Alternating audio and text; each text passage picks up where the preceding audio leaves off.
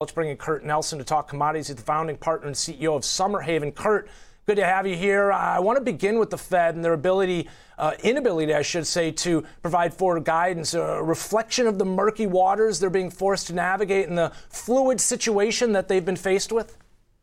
Absolutely. I mean, we're all dealing with that. It's the future is uncertain, and I think the Fed, I guess, to their credit, they're a really steady hand who's being deliberate. They're trying to provide as much guidance as they can. I think Chair Powell came in as expected. He came in with a 75 basis point hike, which is really high, on historical standards. And yet the market in financials rallied off of that news because he had some other good news to share, which is that they probably have better information and more timely information than anyone in the world about the state of the economy. And they provided reassurance that things are, tight but they're not terrible. And so, the 75 basis point here was warranted. I think he messaged that we're not going to, have another rate hike until September. It may be 75 basis points, and he's going to rely on facts and data to guide that decision.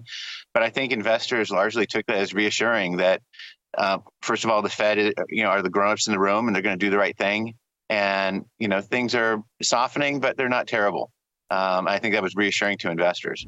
He sure seemed to leave the door open and kind of checked all the boxes as far as what I was hearing. This is a look at the move up off the lows from earlier this week, around 39.13. So we're talking about another 100 points to the upside here, adding to the gains that we've seen off the June lows again, which were all the way down around 36.39. I think that's significant and noteworthy.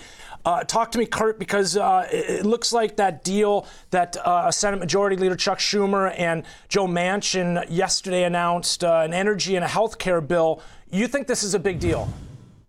I think it's a huge deal, in fact, Ben. It was a shock when I saw it kind of flash across my phone yesterday evening. I think for you and many. I thought the deal was dead. I mean, Joe Manchin is a man of principle. Yeah. He's a Democrat, but he's in a red state. And I thought that the opportunity for compromise with the other, Democrats in the Senate and the House was over. So I thought this was a bit of a game changer that they came to a deal. And I don't think that Schumer and Manchin can afford to announce something like this and not follow through. It's too big a deal. So if they're willing to go public and say that we actually have a deal, I think it's going to happen. That was one of my takeaways last night. But I got a chance to dive into some of the details, information that the Senate is sharing about what this means. And another reason I think it's a huge deal is that it's $370 billion. Mm-hmm. And it's all focused on things that I believe are going to create demand for commodities. Okay. There's when you think about, I think in some of the fiscal stimulus and deals that President Biden and Congress were able to do as a result of COVID, there was trillions of dollars spent, but not a lot of it was spent directly into things that would impact commodities and commodity futures. I think there was maybe $6 or $10 billion for charging stations, but that's a drop in the bucket. I mean, we've got 175,000 gasoline stations across the country. You cannot electrify our transportation economy with that kind of figure. $370 billion is a lot of money. That's a third of $1 trillion. In reading through this bill, what's proposed right now, what we know, there's going to be subsidies to help lower income families deal with inflation and higher electricity costs, but higher energy costs in gas and oil. So you're essentially saying prices are high. We know that's going to be painful for you. We're going to try to artificially make those cheaper by providing you, basically a cushion to keep your demand current and artificially lower your price. That means that demand's going to stay robust in a lot of these carbon fuels that we're used to burning for the last, 50 years. More important, I think, is that there seems to be a gift for everybody in this renewable energy, transformation. There are subsidies for consumers to buy electric vehicles, $5,000 for a used vehicle, $7,500 for a new vehicle. There's going to be a payout to car companies to help in building out manufacturing of electric vehicles.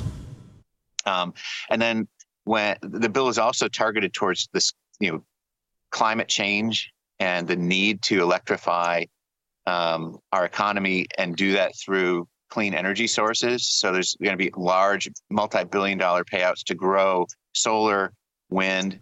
There's going to be electric grid enhancements. I think it's sort of a gift for everyone. But when I read it as a commodity trader, commodity investment manager, I could see that this was largely all demand boosting, particularly in the metal space, because if you're building an electric car, you need a lot of aluminum, a lot of copper. If you're enhancing the grid and developing new solar wind farms, you have to develop a way to connect to the grid and create, the very expensive large projects that are metals intensive. And then another thing that kind of struck me as I was reading it is there's a payout to industry to make traditional carbon-based electric generation more fuel or more environmentally friendly and less carbon intensive. In my mind, what I read is that we're going to be trying to continue to generate energy through coal, through oil, through gas, but we're going to try to clean it up, and largely that creates demand for the platinum palladium group metals. I think that we're used to thinking of platinum in the precious metals category, but it's very, very different from gold. Gold is really a store of wealth and an alternate currency. Platinum is largely industrial. So about 70% or 2/3 of all platinum is consumed each year for things like catalytic converters and cleaner smokestacks in power generation and so on. So I think this is a quite huge deal given its scale and the fact that it's increasing demand along the production side and even increasing demand potentially along the consumer side. We also saw yesterday as well, the Senate passed a separate bill to invest $52 billion in U.S. manufacturing of semiconductors. So some progress, and I agree with you in terms of the magnitude, the scale thereof. And we're seeing a reaction too, right? Crude oil is inching its way back up to the $100 a barrel level. But ultimately, on the other side of that, you have some concerns in terms of COVID in Asia. And, when we see crude kind of back down to 90, I've been kind of talking about how that's normally something to cheer on, but it's tied to some of the concerns in terms of recession, economic slowdown ultimately is where do you stand in terms of that, Kurt? Yesterday, Fed Chair Jerome Powell seemed to kind of walk back some of those concerns. He did. I think what he gave was good news for the American economy, that things are getting tighter, but they're not as bad perhaps as people were forecasting. If you think about the first 5 months of this year, Ben, we saw commodities rally 30+% on a diversified basis. And we saw stocks and bonds and real estate and all traditional financial assets that you'd use to diversify all went down. I mean, we looked at something like 40 to 45 years of data, and normally stocks and bonds both go up together. They diversify, so sometimes stocks might be down, but bonds are up and vice versa. Having stocks and bonds showing decent weakness at the same time is, we only have one data point in the last 40 to 45 years, and that was the first 6 months of 22. So you had this great commodity strength, weak financial asset performance.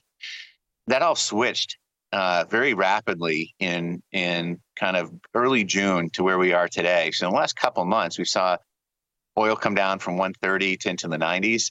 And yet we saw resilience in financial assets like stocks and bonds. I thought that was a bit schizophrenic because the story, the narrative behind the commodity sell-off was that we're heading into a long-term rate tightening cycle. We're going to see recessions. We're going to see unemployment go back up, and that's going to weaken demand for raw materials and for commodities. And part of that was kind of the old story of, well, China kind of drives that bus. I think that's a little tired. I think that China is important, but they're not the whole story.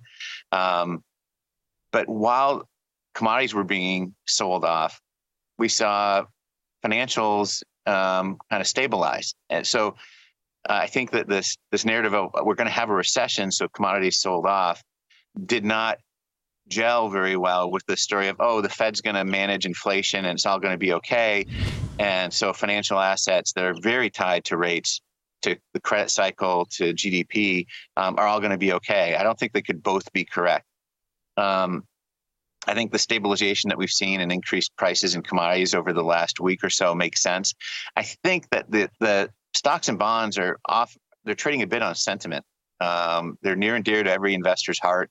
They want them to do well. They don't want to have to reallocate and think about where else to hide if, in fact, we're going to have inflation or stagflation. I think commodities, I think, are trading on fact, and the supplies are relatively tight versus demand. With this new organic demand that will be generated from this bill, if it passes the Senate and the House and is signed by Biden, which I think is higher than 50-50, that's going to create new organic demand across the span of industrial metals. And there's been a report that just 1 or 2 weeks ago, the LME inventories of metals are at a 100-year low across their kind of reporting warehouses that are all sanctioned and approved by the London Metals Exchange.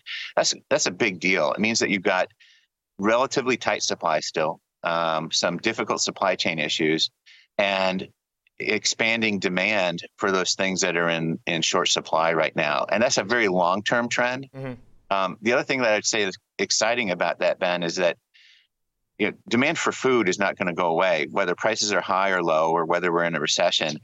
People are going to continue to eat, whether it's wheat, soybeans, corn. In this energy transition, I think whether we're going to have no recession, a light recession, or something that's deeper and maybe stagflation, we are going to transition our economies towards renewable energy, towards electric vehicles. So I think there's a built-in, persistent, long-run demand for many of these metals that trade in futures, and I think the future looks bright for them. Kurt, I like the step away from kind of that tick for tick sort of intraday or, sort of a high frequency discussion that we have in terms of commodities. A bit of a bigger picture discussion here with Kurt Nelson. Always a pleasure to have you on, Kurt. Kurt's founding partner, CEO of Summerhaven.